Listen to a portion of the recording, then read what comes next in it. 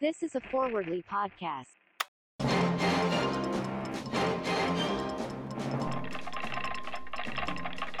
Dateline, Hollywood, California.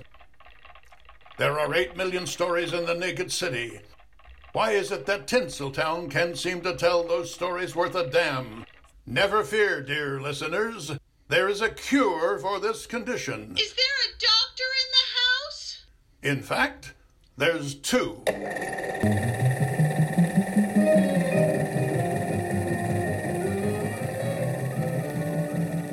Good evening, ladies and gentlemen, and welcome back to Hollywood RX. The doctors are indignant. That's our opinion, and we're sticking to it. And, of course, my indignant partner is always the fabulous Dr. D. How are you, Dr. D? I am discombobulated. Oh, no. Just out of practice a little bit, but also the Santa Ana winds have got my head just swamped with, I just can't think straight. I'm so congested and whatnot. So hopefully I won't do one of my terrible sneezes while we've got the mics on. But how are you, Dr. G? Doing just fine. Excellent. Looking forward to this. Absolutely. Listeners, we spent our Christmas vacation catching up with the rest of Get Back, the Beatles documentary by Peter Jackson of the recording of their final album. Now, Dr. D, Yeah. I found out something about this movie during Christmas break. Okay. That I don't know if you were aware of before. I wasn't aware of. Jump in. What is it? Well, apparently, they actually did shoot this before COVID. And coincidentally, realized we got 6 people trapped in a room. How timely. No, I hadn't heard that. I wasn't really up on the production of it as much. Well, yeah, that's... And so then they went back and recut it and to take advantage of... gave us Get Back. Yeah, that's... I guess we should do... It seems weird to do a quick take on something that we've already done quick takes on the first 2 parts of, but just to get us back in the headspace, coming out of those first 2, I was just fly on the wall fascinated by what I was seeing, the peeking behind the curtain, watching the creative process, not just of these, I'll say geniuses, lads, yes, but also the creation of songs that are now iconic. It's just incredible.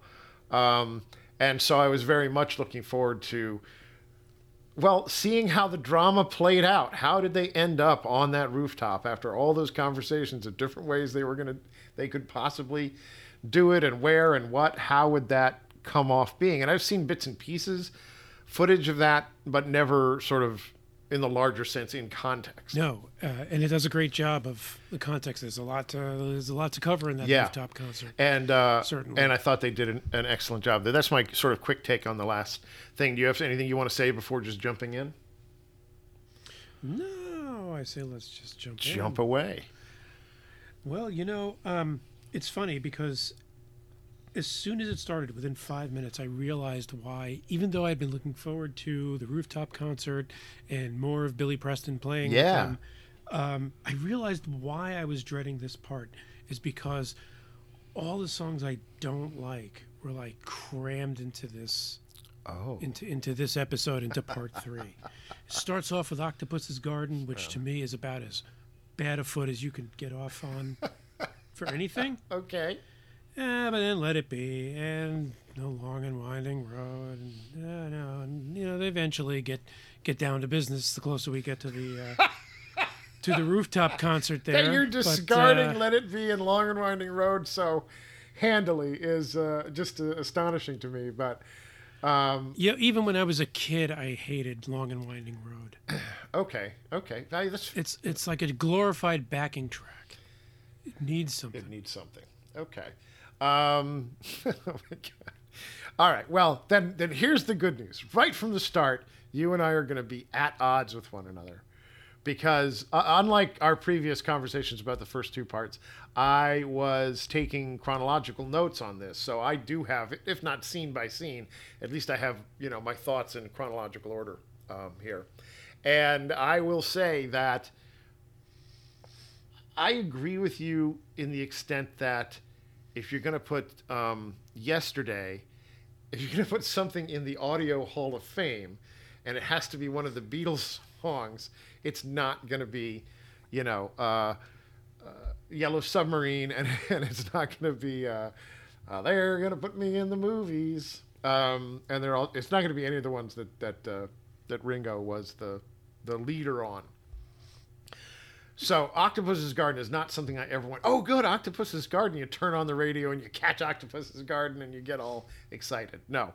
But I was immediately touched by the sight of George Harrison joining Ringo, whereas Ringo introduces this thing with no shame, I might add. No. True. Wasn't like he was Yes, duly embarrassed. noted. Yes. And he just has a fragment of it, and they begin to massage the melody, and in a way, George Yeah. almost starts teaching him the song he wrote. You know what I mean? Like, it was this weird thing, and George Yeah. Martin kind of sidles up, and he jumps in, and they're eventually joined by everybody. And the communal I nature started of throwing that moment. popcorn. Started throwing popcorn at the screen. I was like, "Don't do it, George. Oh my God. Just walk away. Just walk away." Well, I found it quite touching and just if you think about the dynamic of George having felt for such a long time, like he was sidelined as a songwriter Right. in that environment, and here he was kind of coaxing out one of these gems out of Ringo. He didn't come up and say, "Stick to the drumming." He really Yeah, actually right. tried to get him to. Yeah. Oh, that sounds good, mate. Work on Yeah. it. Yeah. No. Okay, so from the beginning, right off the bat, we're not agreeing, and then go on. No, good. Mine is just nonsense, but I'll say it anyway. Shortly after that, what I was unhappy to see was the arrival of all the wives and children. You know, it's really funny because Yeah. at some point I was standing there watching it, and they have a shot of, like 15 people in the control room, Yeah. and George Martin's standing there in the doorway, and I'm thinking to myself, he must just be fuming inside. None of this nonsense, this family reunion going on in the control room, Right, and right. kids climbing on the board. Yeah, His by the clock EMI days. right. And then within 5 minutes, I believe, he finally steps in and says, come on, lads, I'll set you right. Yeah, right. And he kind of gets it going. And then snaps it up. Right. Well, Yeah. what I was going to say was, and honestly, my initial reaction was, there's too many kids here now. But what I really didn't like was Heather McCartney is the little blonde girl who shows up, and she starts talking about being a cat and having a cat. And John says, "Oh, did you eat your cat?" And she's like, "No, I wouldn't eat a cat." And he goes, "Well, people do." And I'm like, why do we need to go there? This little girl is playing in a cat fantasy. Why do you need to bring up the fact that around the world people are eating cats? How does I'll that tell help you her? why. No, I kind of had a little revelation watching Oh, this. really? Because maybe this is well known or much discussed amongst Beatle files, Yeah. and I don't know it because I'm not in those circles. But in the first part that we recorded for this, I had commented on how John is joking all the time, and how Yes. it just it gets on your nerves after a while because it's just like anything someone says becomes this this imagined setup for a joke. Yeah.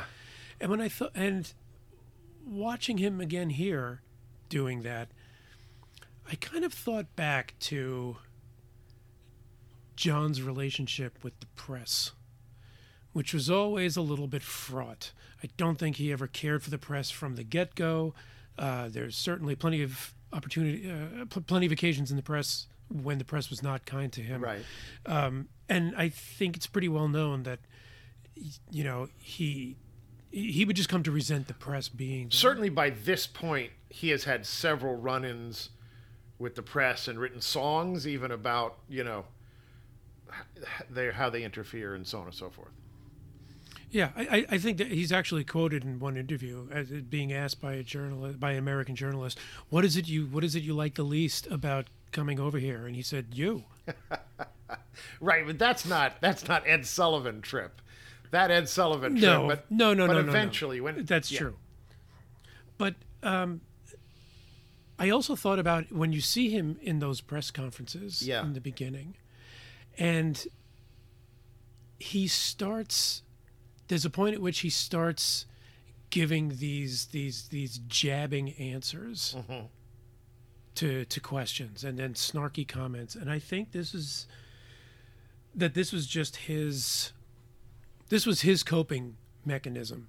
And I think the fact that cameras were there the whole time they were rehearsing and recording just sort of instinctually just brought up this, my life's being documented. Well, I'm going to be a wise ass and give you something. That's very interesting that I wasn't seeing any of them as kind of playing for the camera, but that he might very well have. That's kind of insightful, that what I'm interpreting as them all just being the lads together is in fact possibly part of it is for show a little bit. That's interesting.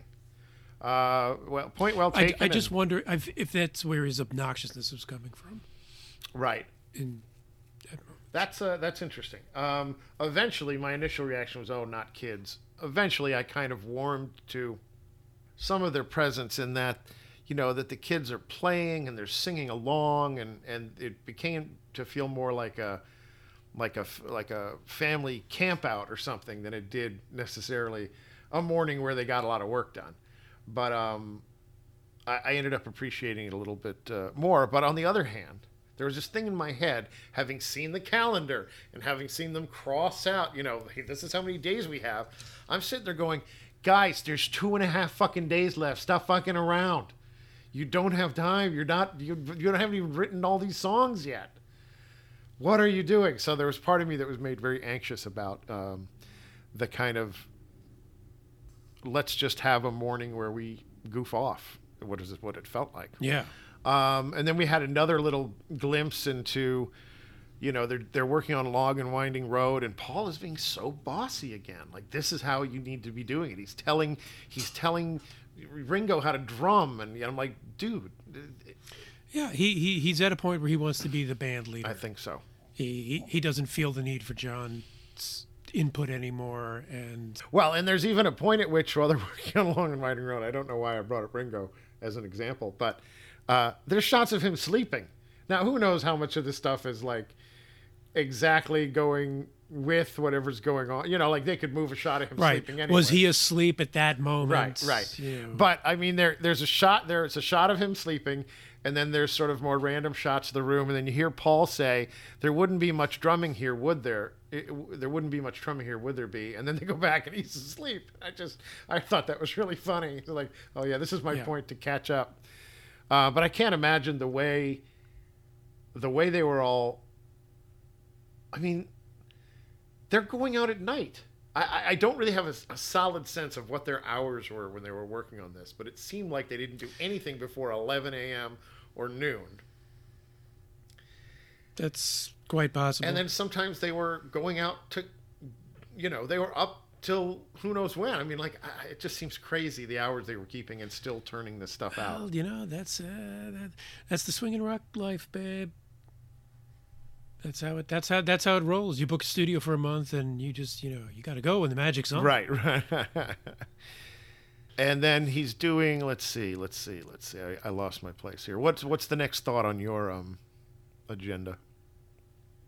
Well, just that there were always two distinct periods of their music that I do not care for, and oddly enough, they're both they're more easily identifiable visually than musically. Sgt. Pepper? Correct.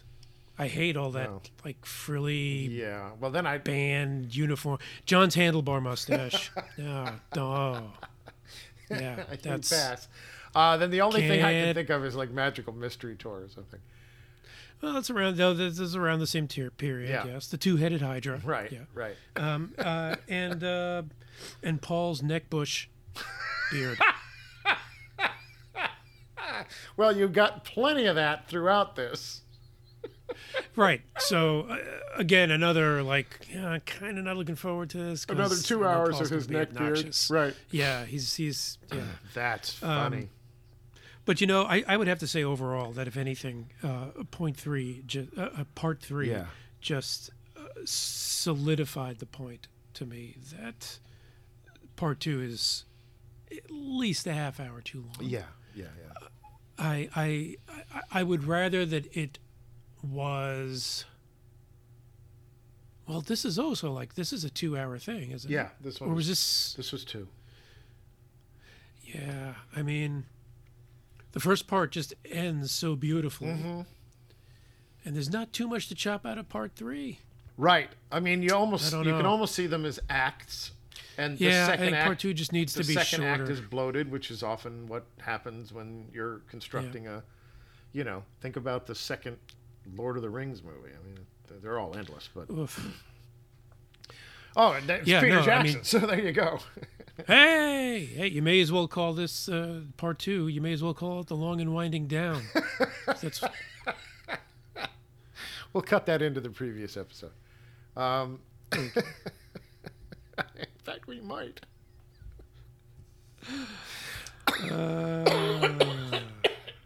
But yeah, no, I love the rooftop concert. I love the hidden camera in the lobby of the Apple building. Not so much because of the fact that it was there, Right. but because when it's introduced to us, we see George looking at it like, "Are you for real?" and then laughing and walking away. Right. Like, Right. But I mean, okay. I had things to say. hats off to them for being able to keep it quiet enough in there that no one figured it out. Right. The camera itself, you mean? Yeah, and the people in it. Right. Yeah, Oh. just That's right. There's somebody inside that box. 2 or 3 hours. How long was it? It was a while. Yeah. And I'm sorry, I cut you off. I didn't mean. I wasn't quite ready to jump ahead to the rooftop concert. If you have nothing, Oh. if you have nothing between here and the rooftop.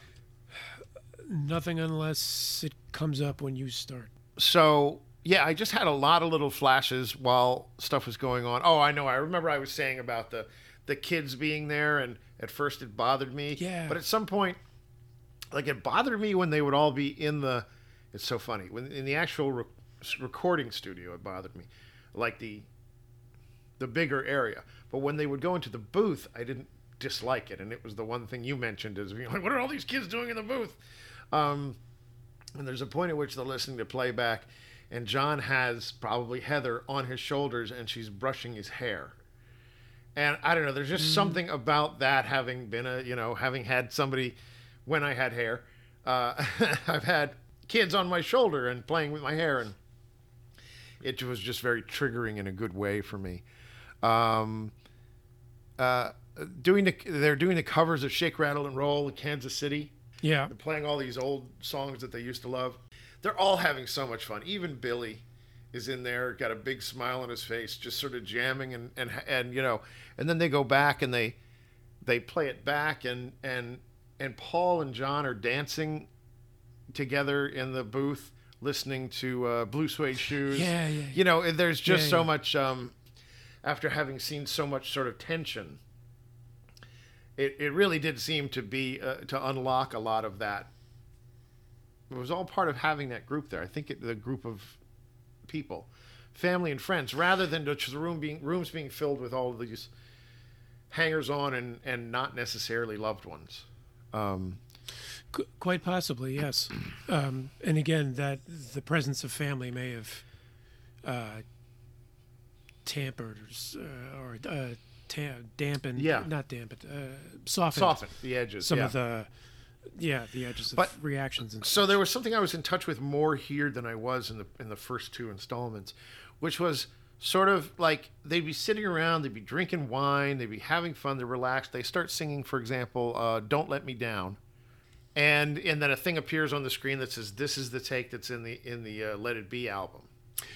Right. And so you have a sense of just how drunk Paul is when he sings that song. You've listened to the song 100 times. You never thought, that guy must have been drunk. Or, before the guitar kicks in, George is emptying a wine glass into his mouth and then starts playing his lead. And I'm like, just to have sort of like the fabric of these things is just so incredible to me. I was so much more, relaxed watching this one than I was during the first two, which had so much. To me, there was all this underlying tension about what are we doing, where is it going, not just in terms of the project, but also in a way in terms of the band. And you kind of lost that a little bit here. Well, I think they were a little more relaxed. I think it was a continuation of the Billy Preston presence, and once he came around, everything kind of right. The mood changed quite a bit. Absolutely. So and so it was just sort of them rehearsing for the last couple of days. So you often hear the same song or parts of the same songs over and over again, or they keep starting it and then stopping. And there's a little bit of getting impatient with each other. But then then the day is finally there. And it got bumped another day. You're like, oh, Christ. Well, at least they have another day to practice. I guess it rained or something. Yes, because they could use it. And then finally the day is there. So what was your sort of take on the... of the concert or the sequence? Well, the sequence. Like we said at the top of the show, I thought the sequence itself was great. I loved the hidden camera in the lobby, as improbable as it seemed that they would be able to get away with it not making noise. But I like the fact that when it was introduced, they sort of look around the lobby and then they show, they pan up to George Martin, right, standing there looking at it like, "Are you for real?" And then just walking on. Right. But what's kind of amazing about that little bit of it, is that they had the presence of mind to understand that the lobby was going to want to have a camera in it. Yeah. And a hidden camera. Yeah, so they must have been anticipating a hidden trouble camera of some at that, kind. Yeah. And so, to me, that whole last hour, which is pretty much the whole rooftop sequence, is just phenomenal all by itself as just an encapsulated thing. We've got the fly on the wall that we've always had with the band, and now we have that same feeling up on the roof because there's like 10 cameras up there covering everything. But they also did fly on the wall in the lobby because they had a hidden camera in there, and then sort of almost fly on the wall on the streets because I'm assuming all those interviews in the street were conducted by the filmmakers and not by some other random that could have been the news out there. Right. I assume it was all intentional. And so it was really kind of wonderful to have all these different areas of action. And because what they're playing up there are songs that we've heard many times, and they did them more than once in some cases, it was okay to cut away from them. It was okay to cut away from the Beatles to show other areas of drama or reaction, because you could still hear them in the background, and you weren't really missing the important... Because you could see how you could just use only the footage from the roof and never bother with the lobby or the... Right. But the drama in the lobby is fantastic with DC Bragg and Ray Bragg, and I don't know what the other guy's name was, and these two little pimply-faced, essentially, police constables who are way over their heads with these devious, diabolical music and film people. And receptionist. What a great job she did stonewalling, Oh, they're recording an album. Right. Yes, but they're on the roof. Oh, I don't know anything about that. Right. Yeah. I don't even think they admitted that they were on the roof at first. They were just like, oh, no, those are the PAs. And we have them up. No, they... Yeah. At some point they did, yeah. Eventually they tripped to it. And just how... At one point... Go. Well, at one point... I think it's when the magistrate or the other, not the magistrate, but the constable. Right, no, the next guy, in the guy with the mustache comes. What's all this then? Right. I'm expecting heads to roll. And they're saying something about she says like, oh, we can't have many other people out there because of concern that the roof won't hold the weight. Right. Which I hadn't thought of, and now I'm like, oh shit! And they're like jumping up and down to these rickety boards, and I'm like. Right. But then the only time I thought, oh, this could go really bad really fast is when the guy who owned the building across the street came in. Yeah. Into the lobby. Thank God they had a camera in the lobby. That guy was not not putting up with any stonewalling or anything. No. That guy was fit to be tied. Yeah. And he's not wrong.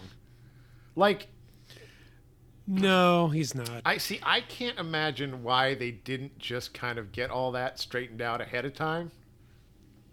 Get permits and da-da-da-da and whatever, and just then they'd be bulletproof. But I'm delighted that they didn't. Well, I think again, there's a little kind of stick it to the man undercurrent here, because I guess so, but if they had they didn't have to set up on the roof of the building if they were going to do a pop-up performance like that. They could have just as easily loaded it into a van and done this on the roof of a building next to the university. We'd have a much more responsive, positively responsive crowd. Almost with a feel of the Summer of Soul kind of crowd, would gather with. Yeah.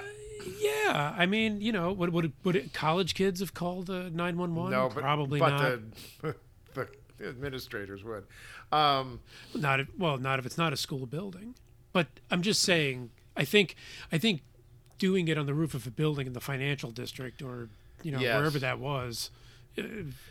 You know what? Okay, I'm going to say that's. They had to know police were coming, and that's why there was a camera. I'm going to say that all of that is fair on your part. I'm going to float some other things to counter that and to go along with that, or to explore it further. Is that, but it's not the Beatles themselves who are sticking it to the man. It's essentially this production around them, which doesn't necessarily have that reputation or that right.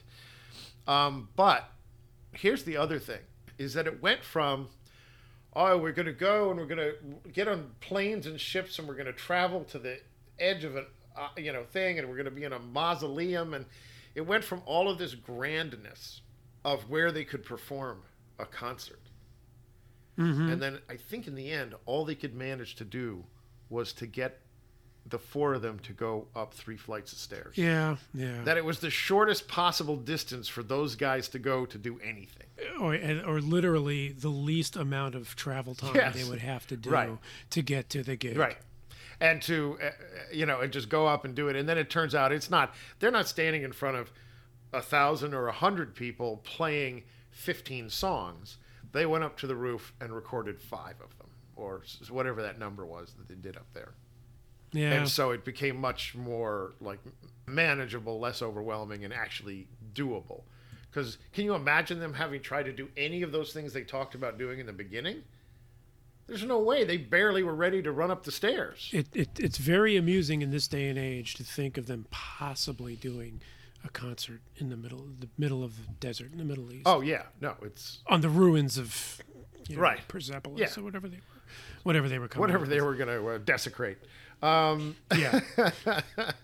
But not out of the question that somebody thought of it. I think you might not even be able to get someone to think of it now, because your brain would just go, no, that's not something that we can't do that. So you don't even say it out loud, let alone say it out loud over and over and over again the way that guy did. So I loved the drama between the police and that there were so many people down below that seemed to be like thumbs up on it. But then there were the few like, they shouldn't be doing it. I was asleep. There was a woman going, they woke me from my nap for this historic event. Like she can't go back to sleep another time. But she's on a pretty rigid schedule there. When you're retired in England, right on the dole. So I love the man on the street bits and pieces, and also I love that people some people knew not only that it was the Beatles, but she would go, oh, that's John singing, or that's Paul singing. Yeah. And I was like, wow, because that's pretty intense. I can't always do that. I can sort of do it now. I can do it now, but it's part of it is the vocal of like how their voice sounds, but part of it is also what is the message or content of the song. You know what I mean? Like, I mean, when I was, yeah, because John isn't going to sing Imagine, or John isn't going to sing. John does. I'm sorry, Paul isn't going to sing Imagine. You know what I'm saying? There are certain songs that are more John and certain songs that are more Paul. And right. Imagine's one of his solo songs. You know that. Yes, I do. I got it wrong in several ways. Okay. We can, All right. we can cut all this out. Yeah, just checking. No, what the hell we will. I think Paul should have sung the Ballad of John and Yoko, frankly. Did he?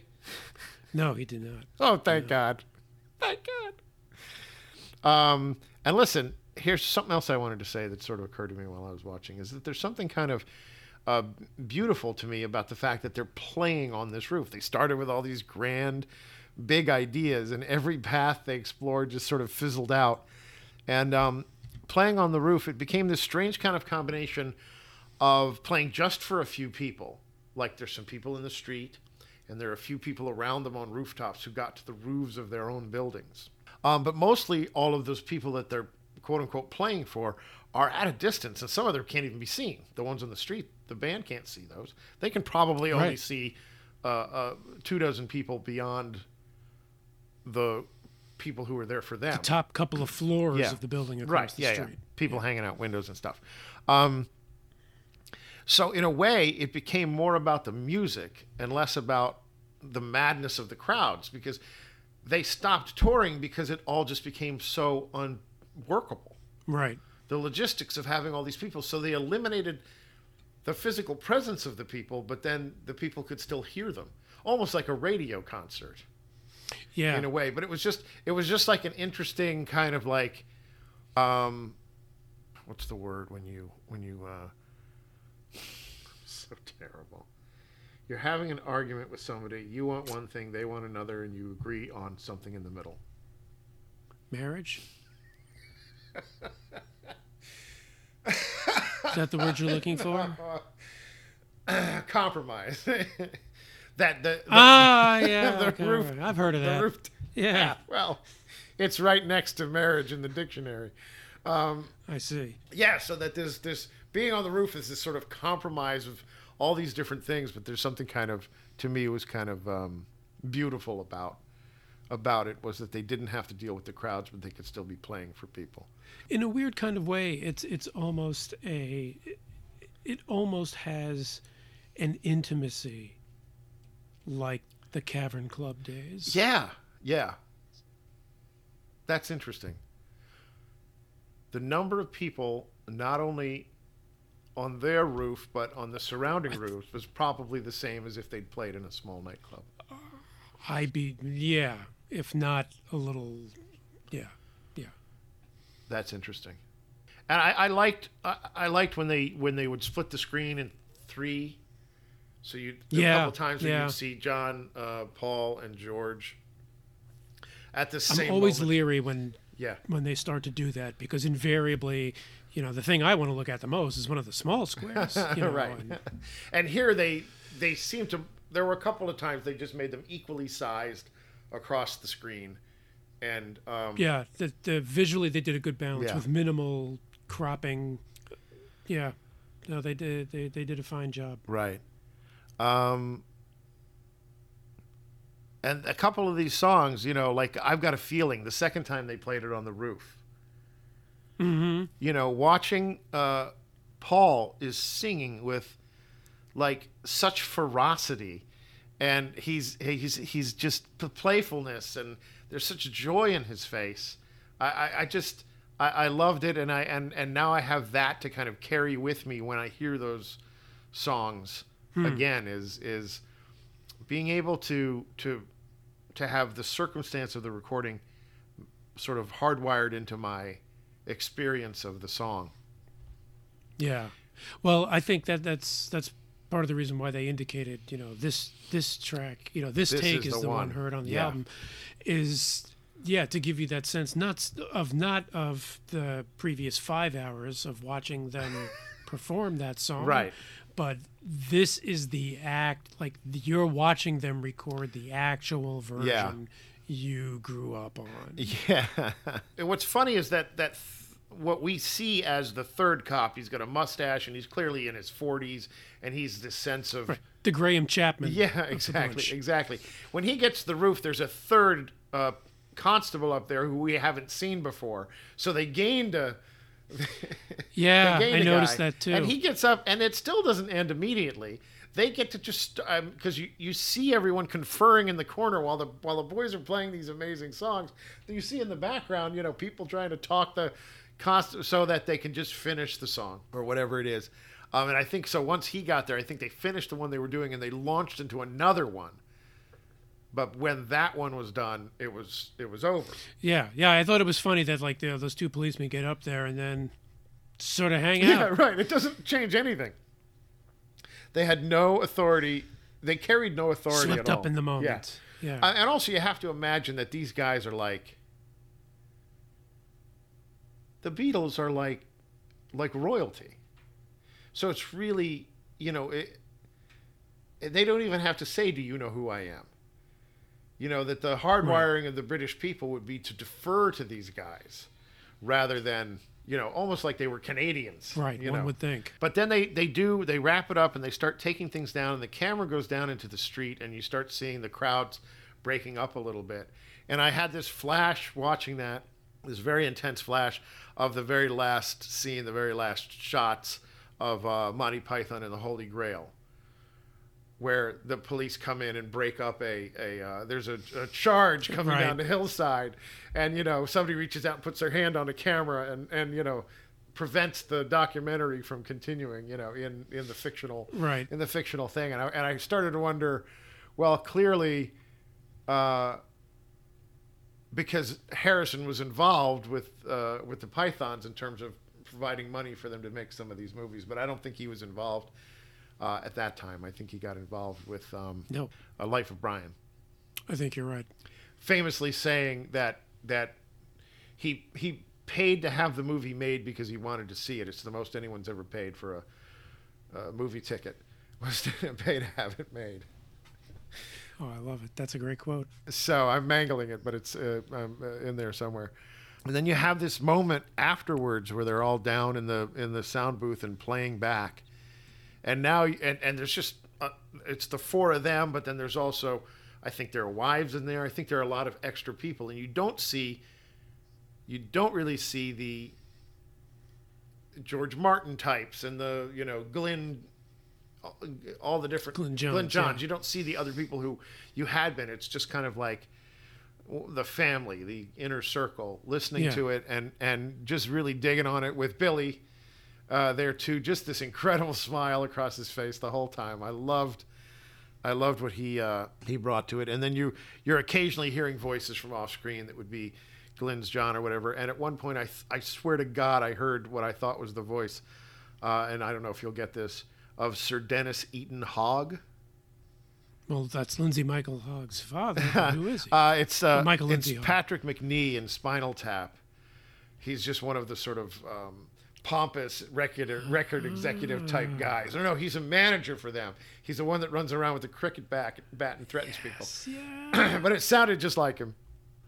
I'll tell you a little tidbit about Michael Lindsay Hogg, Yes. the esteemed director of Let It Be, the original documentary. Yeah. So they reference a few times throughout this thing, but mostly in the third part, this Rolling Stones film called The Rock and Roll Circus. Yeah. Michael Lindsay Hogg had directed just before this. And that was famous for being this shoot that took a long time, filmed live in the TV studio with an audience there, and it took I think more than half a day to shoot everything. But most famously, it never got aired.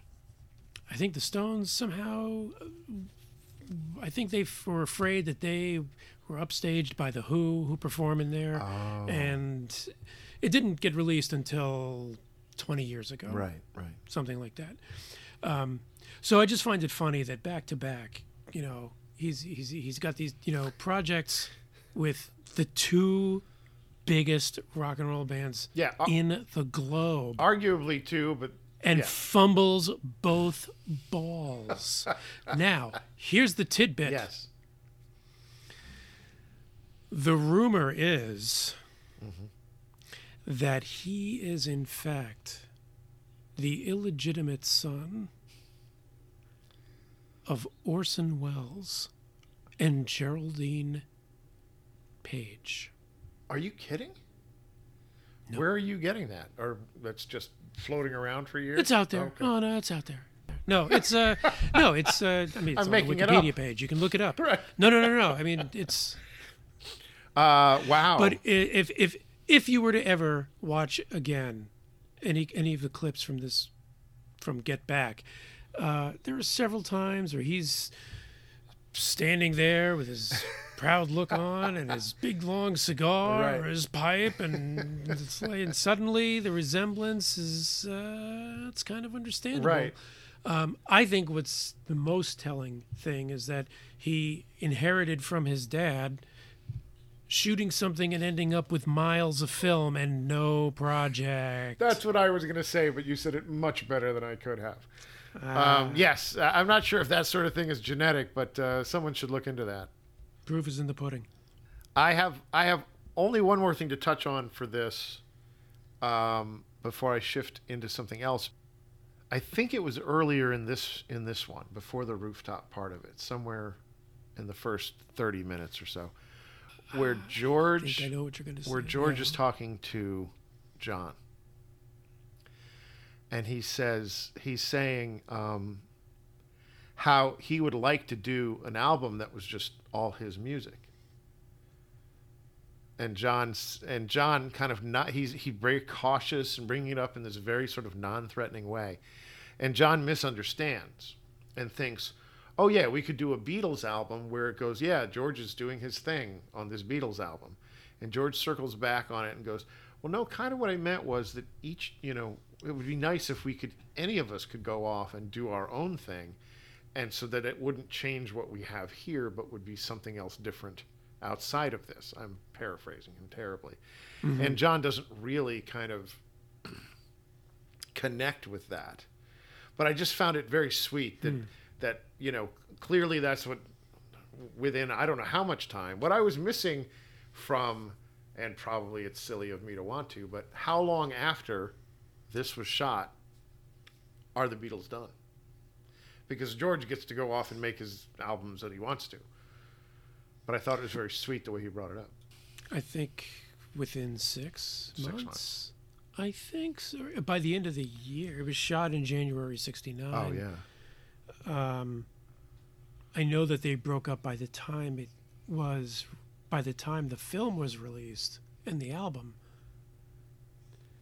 I would have to look it up. I'm not sure, because in point of fact, they recorded Abbey Road after this, Okay. and you hear a couple of little bits of John and Billy working out. I want you. She's so heavy. Yeah. Like very, very embryonic fragments. So, yeah, let's say within a year. I'm Okay, fuzzy that's on the okay. month and date Right. when they broke up. And I think George was the first one out with a solo album. I think he... Oh, I imagine he was. He had everything locked and loaded. Yeah, I think if you don't count the John Yoko Plastic Ono Band Live Peace in Toronto, I think George is it. I'm going to look it up as soon All as right, we the first end first this, and I'll studio- find out first I'm wrong kind of and studio album. be mortified. No, Overdub's coming. you're among friends here. So, were you thinking of the other Beatles documentary Well, while you were watching this? I had never seen and had always meant to see 8 Days a Week. Not Get Back. I didn't realize you hadn't seen 8 I Days had not a Week. seen 8 Days a Week. I had a mental note to do it, and it was available before I was such an avid streamer. I was, I'm an old donkey, so figuring that stuff out was beyond me. And so I made it I sort of had to choose between do I want to see Let It Be, or do I want to see 8 Days a Week? I mean, theoretically, I could have seen both, but I felt like seeing Let It Be might be anticlimactic or something. More of an exercise in observation than kind of enjoyment. Anyway. Now that's the long and winding down. That is okay. All right. That's funny. So, yeah, I saw 8 days a week, which is Ron Howard putting together sort of from found footage, but also from interviews.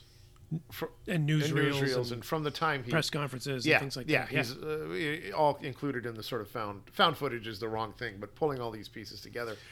I wasn't going to correct you. I was just going to let you let me be wrong. Anyway, the horse is out of the gate. Let him too go. late now. And I found this movie. I'm not going to go into great detail. I'll spotlight a couple things, but I found it a great companion piece to Get Back. Particularly to watch it after, which is what I did.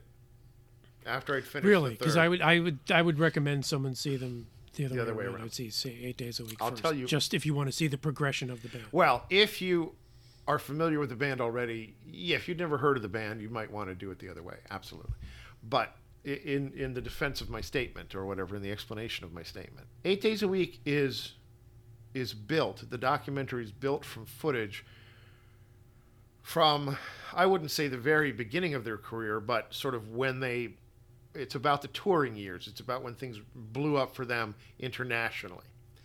And you see them, the joy of what they're doing is much more present. So after watching all of the tensions that existed you don't see any of those tensions in 8 days a week because it's not fly on the wall. You just get to see them performing and running away from crowds and having snappy retorts with the press and all of the stuff that made them all so lovable and accessible and everything else at the beginning. And so for me, it was this sort of travel back in time. It was also, I was surprised by how kind of I was moved by seeing Brian Epstein. Epstein. They say Epstein in this, so I guess I'm going with Epstein now. But I guess you're right. I just chalked it up to the British thing, but seeing as he was British, they're probably so Epstein. So, look, because he's absent in physical form from the Get Back documentary, but he's there as a ghost, and here you actually get to see him. Mm-hmm. And hear him and hear people talk about him. And then the other thing that makes it an interesting balance is that Get Back is really fly on the wall. It is only, here's what happened that day there. And there's no editorializing and there's no commenting on it, really. But because 8 days a week is structured with interviews or recollections of people now of what was going on then, it has that different dynamic where they have, both Paul and Ringo comment, but many other kind of, and then it also has people who are famous now, but who were fans when they were young. Like Whoopi Goldberg had seen them live somewhere, and it's Sigourney Weaver. Sigourney Weaver, yes, had seen them live, and so it's kind of fun to see those people talk about, before they were who we know them to be, how that music, affected them. I'm amazed that they were able to find young Sigourney Weaver in the old footage. Oh, yeah. Yes. Absolutely. No, it's so I just feel like there's, let me see, just some different quotes that popped out of me. One of the guys in the band said, I actually think it was, because they also have interviews with George Harrison and John Lennon that were after this time period, but obviously before they passed. So, right. And I think it was maybe George who said he had a vision of us regarding Brian Epstein. He had a vision of us beyond the one we had of ourselves. And that's just such a beautiful way to put it, that they had pictured themselves being X and he knew how to make it X squared. They were going to be in the leather jackets and the rough and tumble type boys and whatever it was. And he's like, no, you're going to put on suits and, you're going to get your hair cut and this is how it's going to work. And he just exploded it. I mean, They apparently just erected a statue of him in Liverpool, Really? Wow. and I think it is the first statue in Liverpool Really? of someone who was gay. No. Oh, okay. of- Of someone who was gay. Yeah, yeah. Wow. yeah. That's so. The man who discovered the Well, I'm Beatles. glad. I'm glad that they have found their way there. You don't think of because that's got to be a real working class, dirty fingernail, type. Sure, but type I mean, place. they Liverpool's, worn the Beatles on their lapel. Oh, that's true. On its lapel for years. Right. It's not. I don't think it'd be that much of a stretch Okay. in Liverpool. So, and there were a couple other things I just wanted to touch on briefly. There's a beat where they're doing a DC concert, Washington DC, and they add the Beatles, and they all come running out, and Ringo's drums are facing the wrong direction, and they have guys are coming out trying to turn them back around, and I'm like, how would you possibly set those up wrong? Like, I want to be privy to the argument, the conversation between the two dumbheads who did it that way. No, you face it the Where's other way. that fly on the wall Yeah, footage? right. That fly Yeah. on the wall footage. Oh, they wouldn't even be British, but so that was kind of just like these little things. There's a thing where it's a stadium full of football hooligans singing "She Loves You." There's no music. Right. It's 2,000 guys who an hour later are beating each other up in alleys around the place because their team didn't win. Right. And they're all singing "She Loves You," and it's just so amazing. It's not like it's a concert where they're singing it. It's a football game that hasn't started or is, well, I say football, Yeah. but we all know what I mean. Their football. Their football. There's one moment that always struck me in 8 Days a Week, Yeah. which is really funny in light of Get Back, but I think it's either at that DC concert or it's the Shea Stadium concert. But Yeah. there's an audio clip of George saying, "Yeah, that was the moment where I realized I don't want to do this. This isn't healthy." Like, how it's just funny that he was the one who apparently was the first to say, "Ooh," to recognize this is a toxic environment. If this Right. keeps on, and then years later, was Shea, he's the yeah. one who walks out. He's the one who talks about going solo first. It's just interesting. He's always sort of pushing that button. a little Yeah, bit. that he could recognize that there was something just inherently wrong and unhealthy about taxing it. Yeah. on one's soul. Yeah, and this is Yeah, before they yeah. got to India. Yeah, I think that was Shea. I don't think that was DC. And it would make sense for it to be Shea because that was out of control. I mean, you can't even hear them on the recordings. That was All the you can case. hear With, is screaming. yeah, that's the case with most of with Yeah. a lot of their live shows. But I think that was the first one where it was beyond the pale. Right. But they also have sort of man on the street stuff in this one, much as they do in the other. I will say that in Get Back, the person interviewing people on the streets is not very good at doing it. Terrible. Terrible. Do you know who Terrible. you're listening to? Yeah. He Do you buy doesn't their understand- records? Yeah. Right. It's It's the best you could do. Yeah. They got what they got. It was the people who made themselves stand out and made themselves interesting.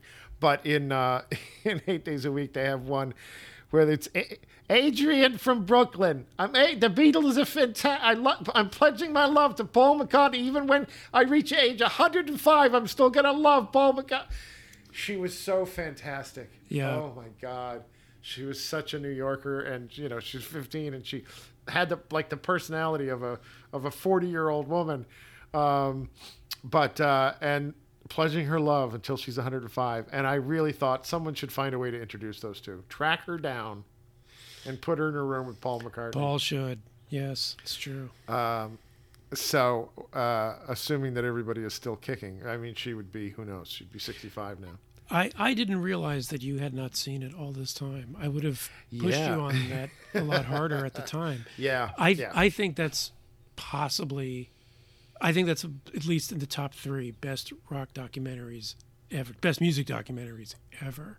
That's fantastic. It Well, just I'm lets glad I all the caught up footage with do it. the talking, and it does it Yeah. just a really fantastic job. I think that's incredible, that movie. I thought it was. I mean, I do sort of wish I'd seen it in the other order because I could have more fully appreciated what they did with 8 Days a Week if I hadn't then had Get Back in the way, in the sense that I just really like Get Back a lot. I guess to put my final take on it is that, it's an extraordinary 10 hours of music history, but also glimpse into people and a band and the creative process, and being generous and being not generous. I mean, some of that stuff with Paul, where he's telling people what to do, doesn't fit with the sort of warmth that I feel for him when I see him. It's weird. Not that he was tyrannical or like he was, Roseanne. Yeah, I mean, it's great to have this thing sort of dispel the common perception that they were hating each other and breaking, and starting to fissure apart. Because I think, if anything, this thing kind of conveys, these aren't four guys who don't like each other anymore, who, feel forced to do something. I see this more as four friends at heart who are like desperate to get back to that magical thing that brought them together originally and was so fun and invigorating, and just realizing they're different lads now. Yeah. It's interesting, tagging up on what you just said, that the first version of this same footage that was cut together as Let It Be has built into those words like a leave it alone. It's over. Right. Don't worry about it. It's Right. done. And that God bless Peter Jackson said, no, we're going to get back. We're going to get back to this. And you just had, I think, inadvertently built that into your language of describing this idea of them sort of returning to each other and still, there's no doubt that their contributions culturally and historically, I mean, even in, oh God, I keep wrapping up and then I keep jumping back in 8 Days a Week. Try to wrap up.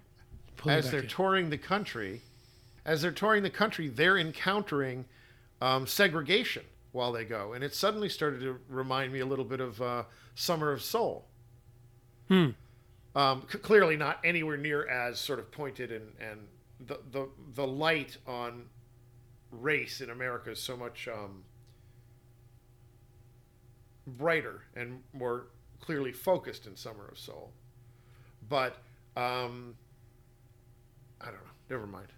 Cut all that out. Before we put the final button on this, I would like to, if I may, I would just like to clarify a remark that I made in the first part of our two-part Beatles thing.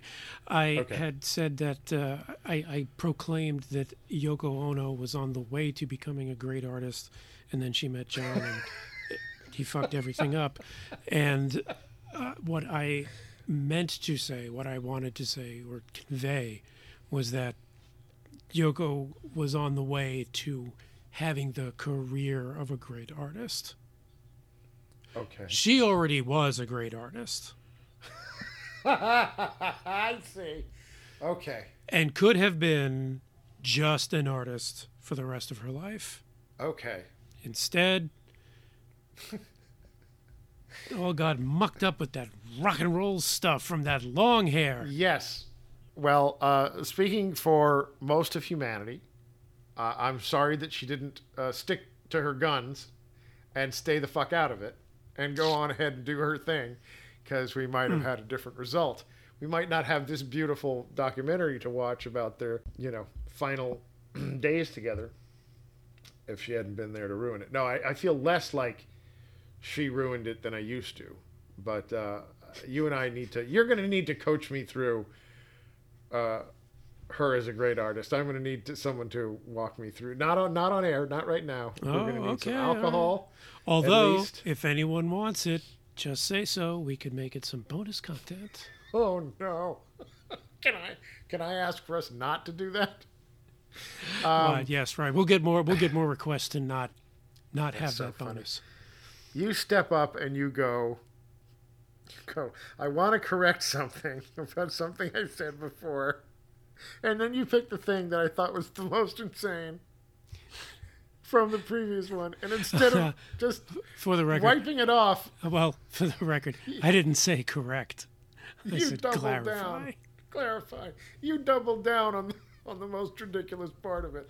But I take your opinion far too seriously in other arenas, not to trust that you have some valid point of view in this one.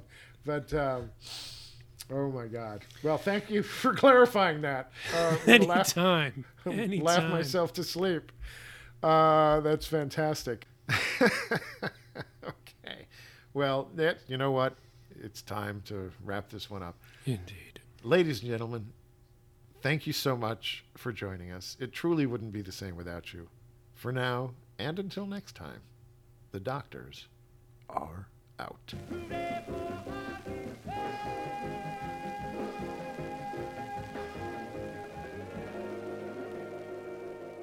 Well, that's the swinging rock life, babe.